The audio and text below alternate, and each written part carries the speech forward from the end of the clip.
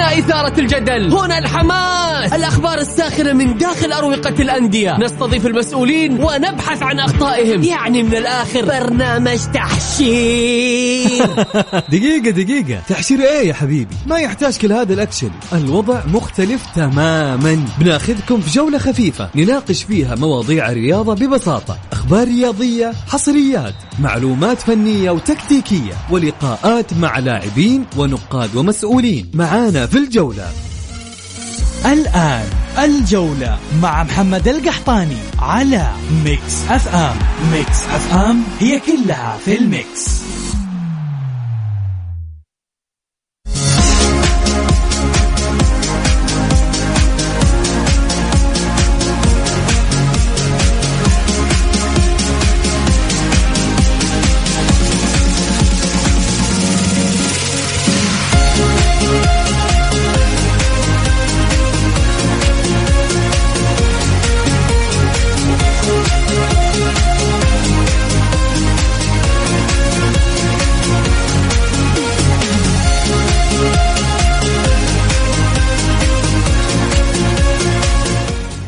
يا هلا وسهلا، صبحكم الله بالخير وحياكم معنا في برنامجكم الجولة على ميكس اف ام. معي أنا محمد القحطان.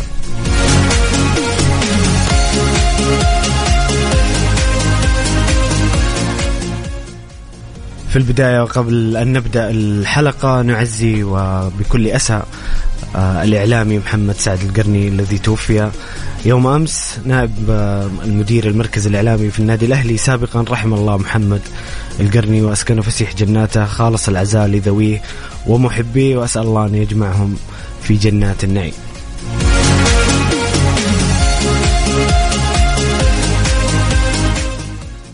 أرحب بضيفي في الاستديو الإعلامي المميز محمد النعمي. محمد يا هلا وسهلا في الجولة. تحية طيبة لك محمد، تحية طيبة لمستمعي برنامج الجولة ومستمعي ميكس اف ام بشكل عام. حياك الله محمد. اليوم بإذن الله بنتكلم عن الجولة 22 من دوري روشن السعودي، واللي استكملت مبارياتها اليوم ب3 مباريات بين أبها والتعاون، والتي انتهت بالتعادل الإيجابي 1-1. كذلك فوز الباطن عن الوحدة بهدفين مقابل لا شيء، وتعادل الطائي والرائد بهدفين لكل منهما. أيضا سنتحدث عن بعض الإحصائيات والأرقام التي حدثت في هذه الجولة.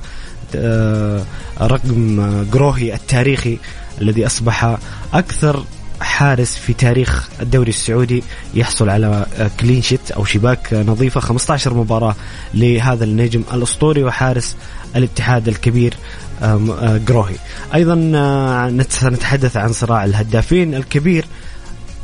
ما تقدر تتنبأ مين ممكن يحصل على هداف الدوري مع هذه المنافسة الكبيرة بين إيغالو وتاليسكا، وكذلك عبد الرزاق حمد الله، حتى كريستيانو رونالدو، وكذلك كارلوس جونيور في راس البريكان قريبين.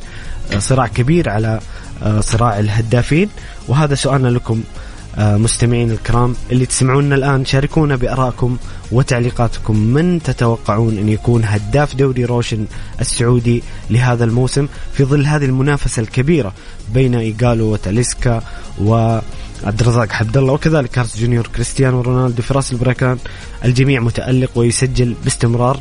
شاركونا بآرائكم وتعليقاتكم على الواتساب الخاص بميكس اف ام على الرقم 0548811700. وقبل يا محمد ما ندخل في ثنايا المباريات، أبى أسألك نفس السؤال اللي وجهته للمستمعين الكرام. منافسة كبيرة محمد على هداف الدوري، كل جولتين ثلاثة يتغير جدول الترتيب. تاليسكا متألق بعد عودته، إيغالو يسجل باستمرار مع فريقه، وعبد الرزاق حمد الله المتوهج في الفترة السابقة مع الاتحاد. أولا أبو حميد استغل هذه الفرصة في تقديم واجب العزاء لأسرة الزميل الإعلامي محمد سعد القرني، الله يغفر له ويرحمه ويتقبل برحمته يا رب. آمين يا رب. بصراحة أنا من الخبر، خصوصا أنه من الكوادر الإعلامية الرائعة جدا والراقية والهادية في نفس الوقت، فرحم الله الزميل محمد سعد القرني وغفر له وأسكنه فسيح جناته. بالنسبة لسؤالك عن الصراع أو التغيير الدائم في مراكز الهدافين وانحصار تقريبا اللقب بين 3 أو 4 لاعبين أو 5 لاعبين بشكل صح. إذا قلنا إنه حمد الله وإيجال وتاليسكا هذول الأبرز يعني بحكم التقارب والبعد نوعا ما ب 16 إلى 15 نقطة، إلا إنه كارلوس جونيور هداف الشباب وكذلك رونالدو موجودين في المنافسة، ودخولهم في المنافسة وخطف صدارة اللقب الهدافين وارد في أي لحظة. فهو عامل إيجابي للغاية وعامل محفز ومثير لدورينا بحكم التنافس ما بين هؤلاء اللاعبين، وهم كلهم لاعبين مميزين للأمانة. فأنا ما أقدر أتنبأ بصراحة يعني في يوم من الأيام أقول لك اللي بياخذ اللقب هو حمد الله أو يقالوا أو تاليسكا أو رونالدو، لأنهم كل لاعب خاصية التهديف يا أبو حميد عنده بشكل قوي ومميز فيها. فحمد الله أخذ الصدارة فترة طويلة وكذلك قبله كان تاليسكا والآن حاضر يقالوا بشكل كبير. فأنا أتوقع أنه الصدارة هذه أو هذه التنافس ما بين الأسماء 3 و4 استبعد نوعا ما أنه كارلوس جونيور يكون في عودة يعني وخطف الصدارة من بين الأسماء 4 بحكم المجموعة اللي في نادي الشباب ممكن ما تساعد بشكل كبير جدا، بعكس يقالوا بالتحديد أو تاليسكا وحمد الله، لأنه هذه الأسماء الفرقها تحقق انتصارات وفي أوج عطائها وقاعدين في رتم عالي جدا وانتصارات متتالية. بدرجة أقل كاريوس جونيور يكون منافس يعني مستقبلا على هذا اللقب، لكن الأسماء الباقية أنا أتوقع أنه هيستمر التنافس ما بينهم زي ما قلنا الأسباب أنهم كلهم هدافين، كلهم عندهم خاصية التهديف، وكلهم متوقع أنهم يستمرون في تسجيل الأهداف. لو جيت تسألني بشكل خاص أقول لك ممكن تنحصر مستقبلا على إيجال وحمد الله بحكم أنه الاثنين مهاجمين صندوق، والاعتماد بشكل كبير ومباشر على هذين الاسمين في تسجيل الأهداف. غاب اليوم أو غاب في الجولة هذه حمد الله عن التسجيل، وهذا الغياب أنا من وجهة نظري ما كنت متوقعه، خصوصا في مباراة من ضمك في المباراة على أرض نادي الاتحاد أو في جدة ملعب الجوهرة أمام جماهير نادي الاتحاد. فكنت أتوقع أنها مباراة توقع حمد الله يسجل. كنت أتوقع أنه حمد الله هذه مباراته يعني ممكن حمد الله ظهر في مباراة تصعب من هذه المباراة، فكان من الأولى أنه يكون موجود. وحصلت فرصة وفرصتين، خصوصا الفرصة اللي للظهير الأيمن بدل الله كان أمام المرمى وكان يقدر يسدد ويقدر كذلك أنه يناولها أو يمررها حمد الله وحمد الله يسجل. فكان في نوعا ما عدم توفيق لحمد الله، لكن هذا عدم التوفيق هذا ما أتوقع إنه بيستمر في المباريات القادمة. أتوقع إنه حمد الله يرجع يعود، خصوصا إنه عنده حاسة التهديف دائما حمد الله ما يسجل، ومتوقع عودته في أي لحظة. الاتحاد ترى يا محمد هذه ميزة في نادي الاتحاد اللي هي تنوع في تسجيل أو تنوع في التسجيل خصوصا في الأسماء. تلاحظ أنت صح إنه حمد الله بارز واسم يعتبر الأبرز ما بين المجموعة، ولكن التسجيل عند لاعبين أو تسجيل في فريق الاتحادي متنوع من ناحية الأسماء. تلاقي العبود يسجل، تلاقي هارون كمارا يسجل، حتى حجازي بيسجل، وأحمد شراحيل بيسجل، وروما والأخذ على هذه ميزة نونسان. نعم، فلذلك التنوع موجود. فقلنا روما، كورنادو، أحمد شراحيلي، حجازي سجل في المباراة هذه اللي الأخيرة مباراة ضبك. فالاتحاد عنده تنوع في التسجيل، ووصوله المرمى سهل جدا، وعنده صلابة في وقوة دفاعية، وهذه إن شاء الله بحول الله أن احنا نيجي نتكلم فيها بشكل مفصل. فالاتحاد متميز عن الأندية هذه بالتنوع في التسجيل وتنوع الأسماء في التسجيل، ولكن يبقى حمد الله هو الأبرز، ومتوقع حضوره أو عودته للتسجيل وخطف الصدارة. أنا متوقع جدا حمد الله بيعود، وممكن أنه يأخذها في مراحل متقدمة خصوصا في المباريات 8 القادمة. فأنا أقول إنه لسه بدري يعني الكلام على صدارة مين بياخذ اللقب، لكن في آخر 4 جولات ممكن تظهر الفوارق بشكل كبير، وممكن 2 يبدوا يفرقوا عن المجموعة بشكل واسع، ووقتها إن شاء الله بحول الله عز وجل نشوف ونحلل ونقول مين الأقرب لخطف الصدارة. مساعد محمد، حنا نسأل الجمهور الكريم والمستمعين الكرام، ويعني متاح ما في شك، متاح للجميع أن يتوقعون. يعني عادي في رأي يقول لك مثلا تاليسكا بحكم عدد المباريات اللي غابها مع نسبة التهديف يتوقع صحيح. تاليسكا. في ناس يتوقع مع فورة قالوا في المباريات الأخيرة قالوا أنا بنظري نجم الهلال الأول ممكن يقالوا مع الفورمة الحالية ينهي الدوري في صدارة الهدافين. في ناس يراهنون على الحمد لله، فهي توقعات وآراء. أنا إذا تبغى توقعي أنا أقول إنها بتنحصر بين قالوا وحمد الله في الأخير، وممكن الاسمين كلهم جديرين بخطف هذا اللقب، لقب الهداف. فإذا قلت أنت مثلا توقع، أنا أتوقع أن اللقب هذا في مرحلة متقدمة يكون محصور ما بين إيجالو وحمد الله. جميل محمد. أنتم مستمعين الكرام شاركونا بآرائكم وتعليقاتكم عن هداف دوري روشن السعودي لهذا الموسم. توقعاتكم من يحصل على هذا اللقب في ظل هذه المنافسة الكبيرة؟ شاركونا بآرائكم وتعليقاتكم على الواتساب الخاص بميكس اف ام على الرقم 0548811700.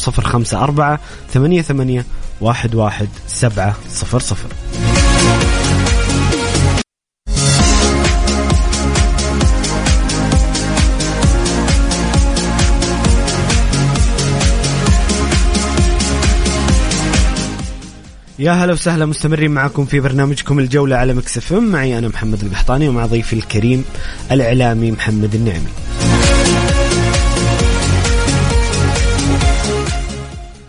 في دوري روشن في الجولة 22 مباريات اليوم انطلقت 3 مباريات في نفس التوقيت الساعة 10 مساء.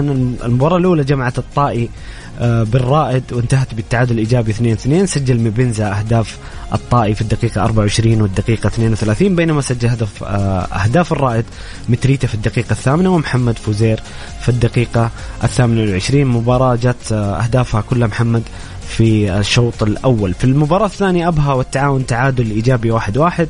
سجل أمين عطوشي لصالح أبها، وسجل للتعاون فهد الرشيدي هدف التعادل.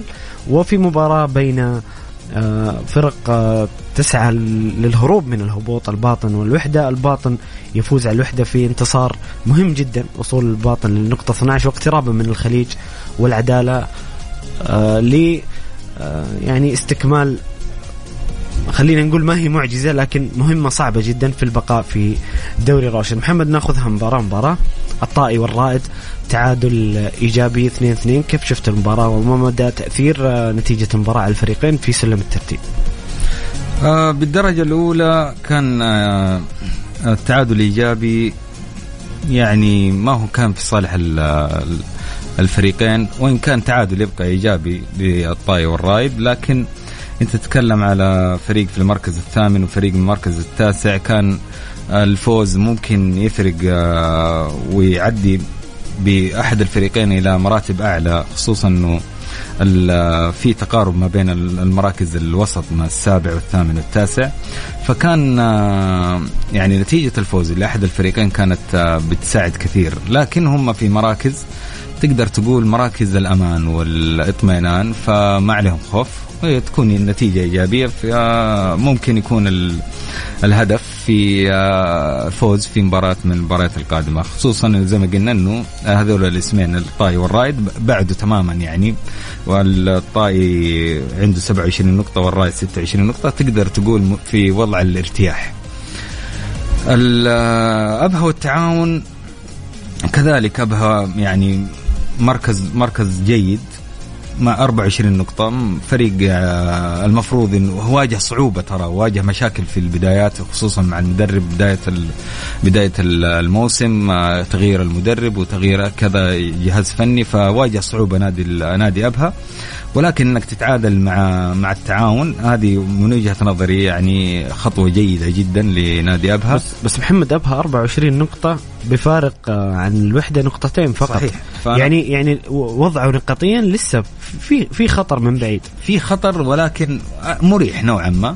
يبقى النادي أبها كفريق قوي أقوى من نادي الوحدة، متماسك عنده، كان بس واجه بعض الإشكاليات الفنية، ولكن أنا مقتنع تماما إنه هذا الفريق متى ما يعني حصل على الاستقرار الفني وخاض أكثر من جولة ممكن يوصل إلى نقاط تعطيه بر الأمان. تعطيه الأمان بحيث إنه يتجاوز نقطة الهبوط. فخصوصا إنك تتكلم على مراكز الهبوط محمد، النقاط فيها بعيدة جدا عن النقطة 24، تتكلم على 12-17، فبعيدة جدا عن 24، فعنده إمكانية إنه يوصل إلى مرحلة أفضل من المرحلة اللي هو فيها نادي أبها. نتكلم على مباراة الوحدة والباطن، نتيجة جدا إيجابية لنادي الباطن، خروج من نوعا ما من الوضع النقطي الضئيل جدا لنادي الباطن، فوز مهم خصوصا انك هو ثالث فوز للباطن في الموسم بشكل كامل. انا اقول لك انه صح انه الفوز جاي متأخر وما هو وضع النقطي متعب للغاية. انت تتكلم فرق 5 نقاط بينه وبين بين اقرب المنافسين، بين العدالة والخليج. فلذلك انا اقول انه الباطن نوعا ما كأنه أعلن عن اسمه كمرشح لأول للهبوط، ولكن فوز يبقى مهم جدا خصوصا أمام الوحدة. الفوز أعطى بصيص أمل محمد، والله بصيص، يعني فارق 5 نقاط مع تبقي تقريبا 8 جولات. أنا أقول ممكن هو إنه يصل إلى المركز هو بيهبط فريقين، ممكن يوصل المركز اللي قبل الأخير، أو بلغة الأرقام ممكن، ولكن بالنظر إلى إمكانيات نادي الباطن جدها أنها صعبة جدا، خصوصا المنافسين أقوياء بشكل كبير. الخوف على نادي الوحدة بشكل كبير، لأنه نادي الوحدة قاعد يقدم مستويات متواضعة جدا مع سيارة وهزائم متكررة، رغم أنه في استقرار فني مع هذا المدرب، إلا أنه ما هي النتائج ما قاعد تيجي مع الفريق بالشكل المطلوب لنادي الوحدة. ففي صراع قوي، والصراع ممتد، والصراع ممكن تكون فيه محمد أسماء على الجولات القادمة، الأربع الجولات القادمة ممكن تظهر أسماء جديدة بحيث أنها تكون بشكل قوي في وضع الخطر. الآن الخطر بشكل كبير على الباطن والعدالة والخليج، بشكل هو الباطن والعدالة والخليج بشكل يعني أدق على هذه الأسماء الثلاثة، ولكن وجود الوحدة أنا أشوف أنه وفي ظل التراجع الفني تردي النتائج ممكن بشكل كبير أنه الوحدة يدخل في أي جولة في كونه منافس أو كونه اسم مرشح بقوة على الهبوط. هذا اللي كنت بقول لك يا محمد، ممكن مبارياتهم ضد بعض تفرق كثير. مو هذه يعني في حالة الخليج والعدالة إذا قابل الوحدة والاتفاق وأبها، وأيضا الباطن بالنسبة للخليج والعدالة مواجهاتهم مباشرة مهمة جدا، كل مباراة الفوز فيها بمثابة 6 نقاط. فأنت تفرط الآن زي نادي الوحدة تفرط في نقاط المباراة مع الباطن، هذه بحد ذاتها ما أنا أقول لك هي دق بمثابة دق في ناقوس الخطر. خروج الوحدة بهذا الشكل الفني وتواضع وتردي النتائج في سلسلة مباريات مهمة جدا انك تخطف على الأقل الفوز.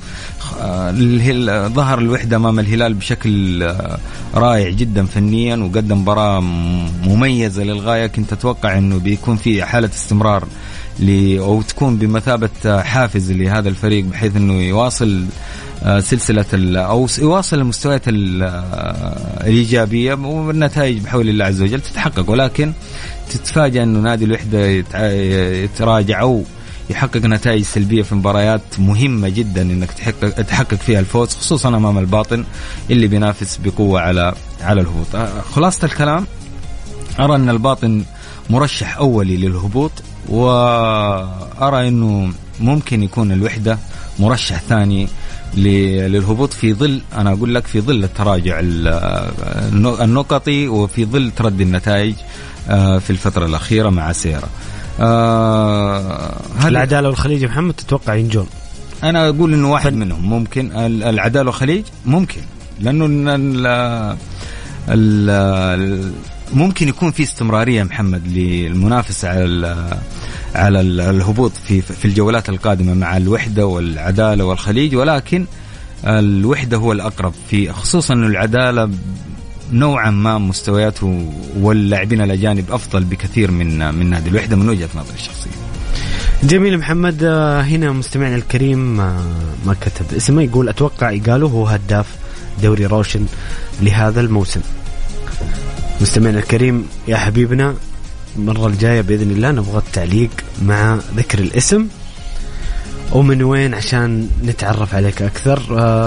مستمعين الكرام، شاركونا بآرائكم وتعليقاتكم حول هداف الدوري لهذا الموسم. من تتوقعون أن يصبح هداف دوري روشن في ظل هذه المنافسة الكبيرة؟ شاركونا على الواتساب الخاص بمكس اف ام على الرقم 0548811700.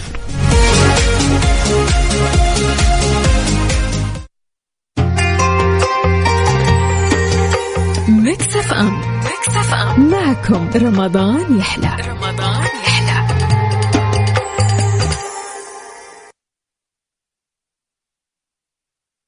الجولة مع محمد القحطاني على ميكس اف ام. ميكس اف ام هي كلها في الميكس.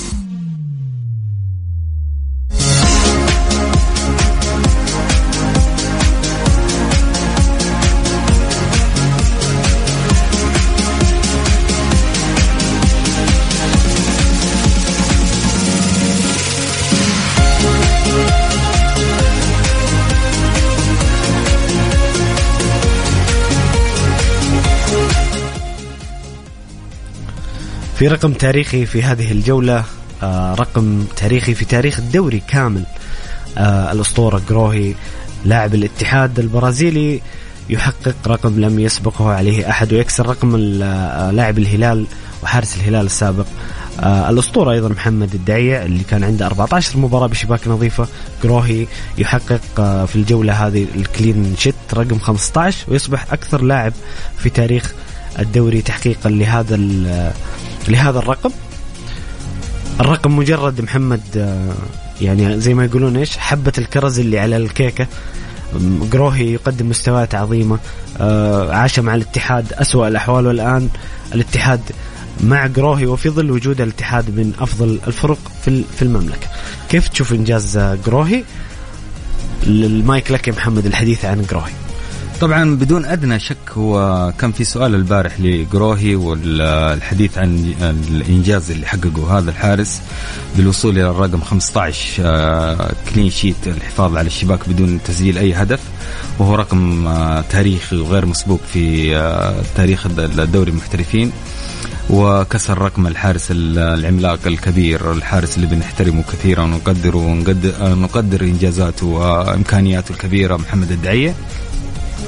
فبدون أدنى شك من أول مباراة ومن الحضور جروهي كانت قصة جميلة جدا، وهي إحضار اسم بقيمة جروهي للدوري السعودي كانت بحد ذاتها هي قصة جميلة ومغامرة إلى الآن نتذكرها مع أوتي ثمارها. مغامرة أوتي ثمارها بقوة مع الرئيس السابق لؤي ناظر، اللي بصراحة أكد للجميع بعد نظر هذا الرجل في التعاقد مع حارس كبير وعملاق وغير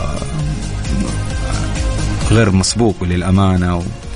فقصة وراهن عليه أستاذ لؤي ناظر في وقت الصفقة، وفعلا ذلك ما حدث. نعم، فلذلك أنت تتذكر حضور الحارس هذا في فترة كان مصاب، والجميل فيها أنه بقيمة مالية ما تتوازى أو ما تتساوى مع قيمة الحارس الفنية، ولكنها نعتبرها ذكاء وخبرة إدارية غير مسبوقة اللي تحسب لأي ناظر. خلاصة الكلام إنه جروهي من أول مباراة أثبت إنه حارس ما له مثيل أنا من وجهة نظري، مقارنة بالحراس المحليين والحراس الأجانب، لكن حارس أكد أنه حارس بإمكانيات كبيرة، حارس عنده ردة الفعل سريعة جدا جدا.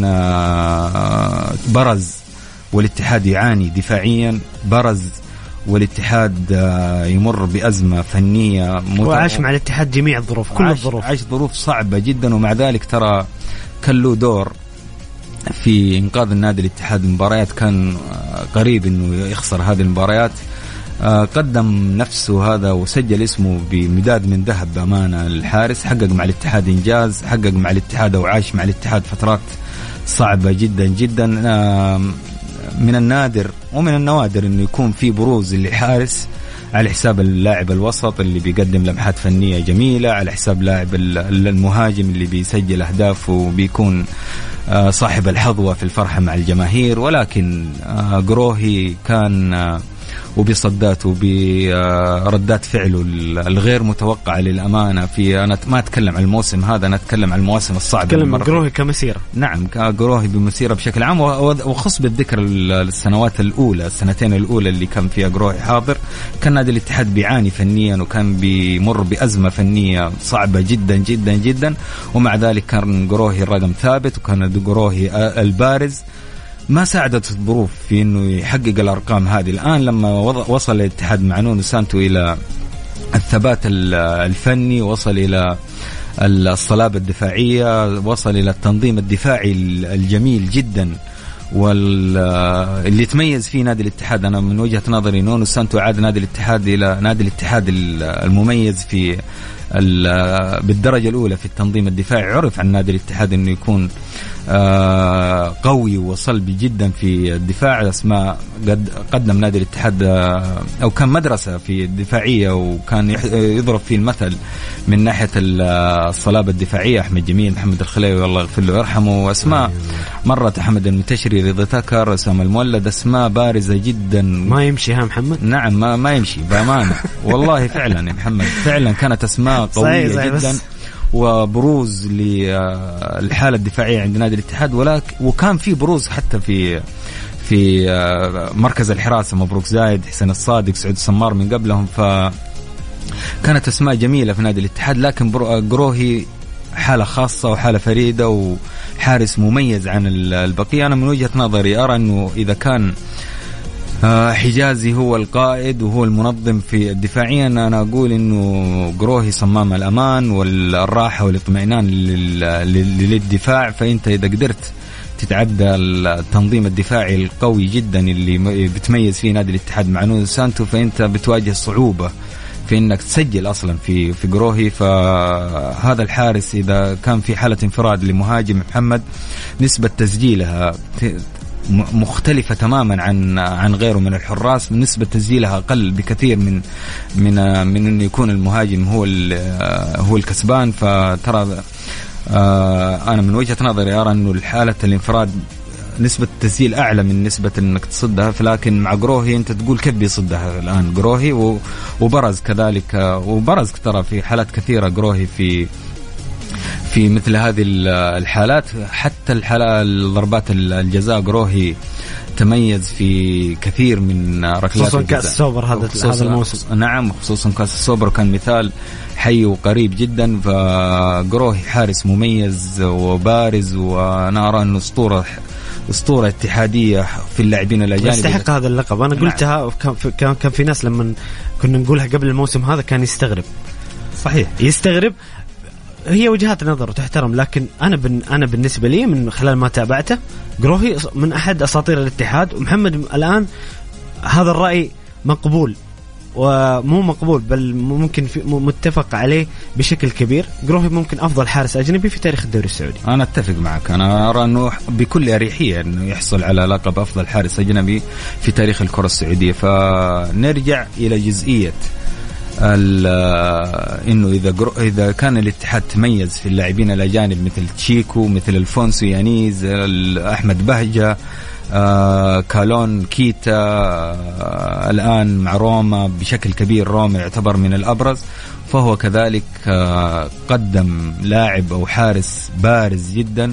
الجميع بيتمنى، جميع الأندية أنا متأكد تماما أنها تتمنى حارس بمستوى قريب من قروهي. ترى عملة نادرة وصعبة جدا أنك تحصل على مثل هذا الكواليتي في الحراسة. شاهدنا أكثر من نادي بيتعاقد مع حراس ومع ذلك بيكونوا بارزين، ولكن ما هو بالتميز وحالة التجلي اللي بيعيشها نادي الاتحاد مع قروهي.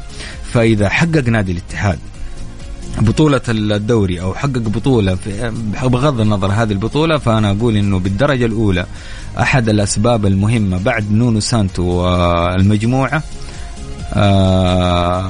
هي بروز هذا الحارس العملاق، حالة الأمان والاطمئنان للدفاع وللفريق بشكل كامل. أنت إذا كان عندك فريق بيسجل أهداف فتحتاج أن يكون فريق عندك تملك حارس أو خط دفاع وحراسة توصل ل 15 هدف أو 15 مباراة بدون تسجيل أي هدف. ترى من الحالات من النوادر ومن الأشياء اللي أو من النقاط اللي بتساعد النادي الاتحاد تميز هذا الموسم. كان من الإمكان إنه كان في فترات سابقة أو في خص بالذكر الموسم الماضي كان نادي الاتحاد عنده حالة تجلي مع قروهي، ولكن كان في نوعا ما التنظيم الدفاعي أقل من الموسم هذا، أو بشكل أكون بكل صراحة أكون صادق معك كان حالة الدفاع ما توصل إلى ما يمر فيه نادي الاتحاد هذا الموسم. فإذا كان في بطولة النادي الاتحاد هذا الموسم فنجومها بدون أدنى شك إذا ما كان الرقم واحد، وأنا أقول إنه رقم واحد دائما قروهي، فهو من المراكز الأولى في البارزين مع نادي الاتحاد. وكذلك نونو سانتو اللي تميز صراحة مع نادي الاتحاد بالتنظيم الدفاعي. محمد ترى أنا قلت إنه صفقة الموسم هي نونو سانتو، ما في شك. في صفقات كثير ولاعبين كثير على عيني على راسي ومدربين، لكن إذا تحدثنا عن صفقة الموسم أنت شوف الفرق في الاتحاد ما بين اتحاد كوزمن كونترا فنيا، أتكلم في الملعب كانتشار كضغط كجودة تطبيق بين اتحاد نونو سانتو واتحاد كوزمن كونترا. شوف الاتحاد نونو سانتو هذه الأرقام، حتى الأرقام التاريخية اللي كنا نتكلم عنها قروهي لم تكن تتحقق لولا تنظيم نونو سانتو في الملعب. محمد في جزئية نونو سانتو بالتحديد، ترى هذا المدرب قبل أن يكون مدرب نادي الاتحاد، أنا أتكلم وهو مدرب الآن، أنا أعتبره هو إداري بالدرجة الأولى وكذلك مدرب.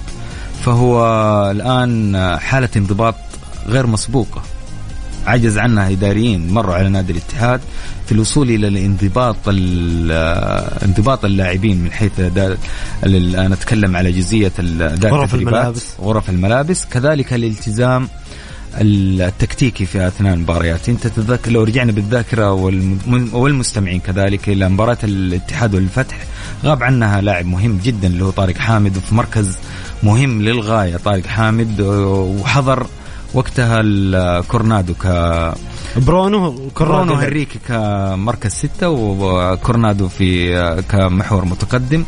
برز كورنادو في هذيك المباراة بشكل كبير في التغطية الدفاعية بالدرجة الأولى، وهي ما هي مميزات ترى كورنادو إنه يكون لاعب بارز في التغطية الدفاعية، أعطانا بروز في الناحية الدفاعية وكذلك في التمرير وصناعة اللعب. فكانت من أجمل المباريات اللي لعبها كورنادو، صنع قطع وكذلك سجل هدف، أعتقد أنه الهدف الخامس.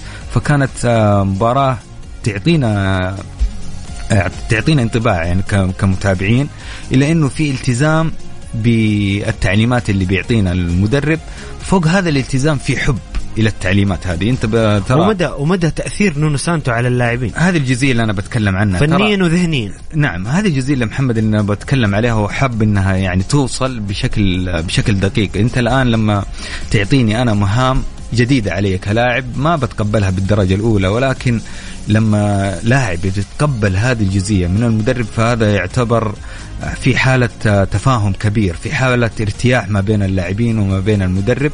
وإنت وصولك إلى هذه الجزئية أو إلى هذه المرحلة فهي وصول مهم جدا للجهاز الفني، بحيث أنك تتقبل أو بحيث أنك تعطي تعليمات واللاعبين بيتقبلوا هذه التعليمات وبحب كبير وكذا وبروز أثناء المباريات. فهذه المباراة وهذه الحالة بالتحديد اللي حالة كورنادو في مباراة الفتح تستحق أنه الواحد يعني يأخذها كمثال يتأمل في هذه الجزئية، ومن خلالها يعمم هذا المثال على جميع اللاعبين.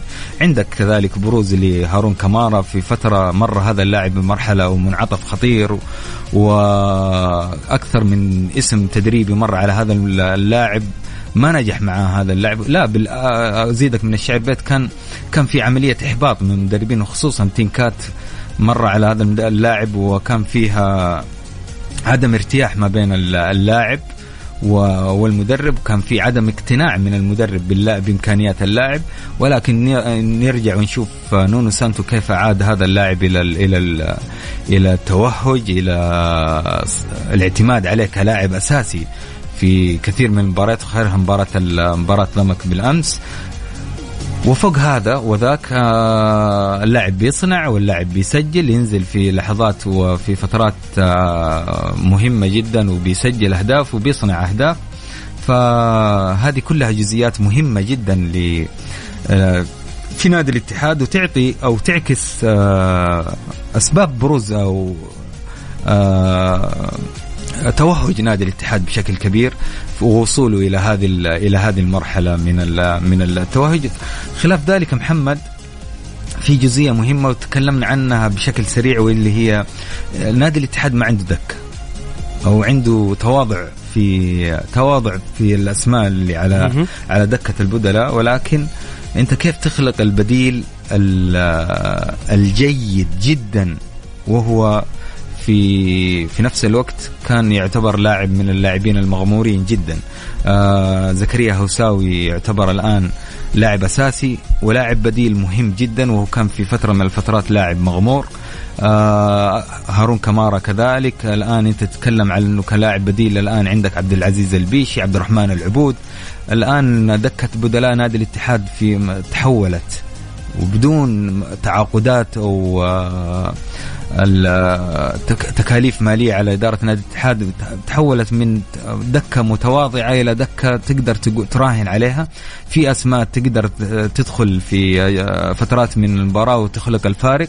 فهنا الاسم المدرب، أو هنا عمل المدرب يظهر، وهنا عمل المدرب يكون بارز بشكل كبير. فأنا أقول إنه نونو سانتو هو بالدرجة الأولى اللي ساعد على بروز المدافعين، ترى الاتحاد يمر مرحلة صعبة بعد خروج سعود عبد الحميد. الآن ما بنعاني حتى بعد إصابة مهند الشنقيطي. الاتحاد المفروض إنه يمر مرحلة صعبة في مركز الظهير الأيمن، ولكن أنت بتشوف والأرقام بتأكد هذا الكلام. الاتحاد الآن 15 مباراة بدون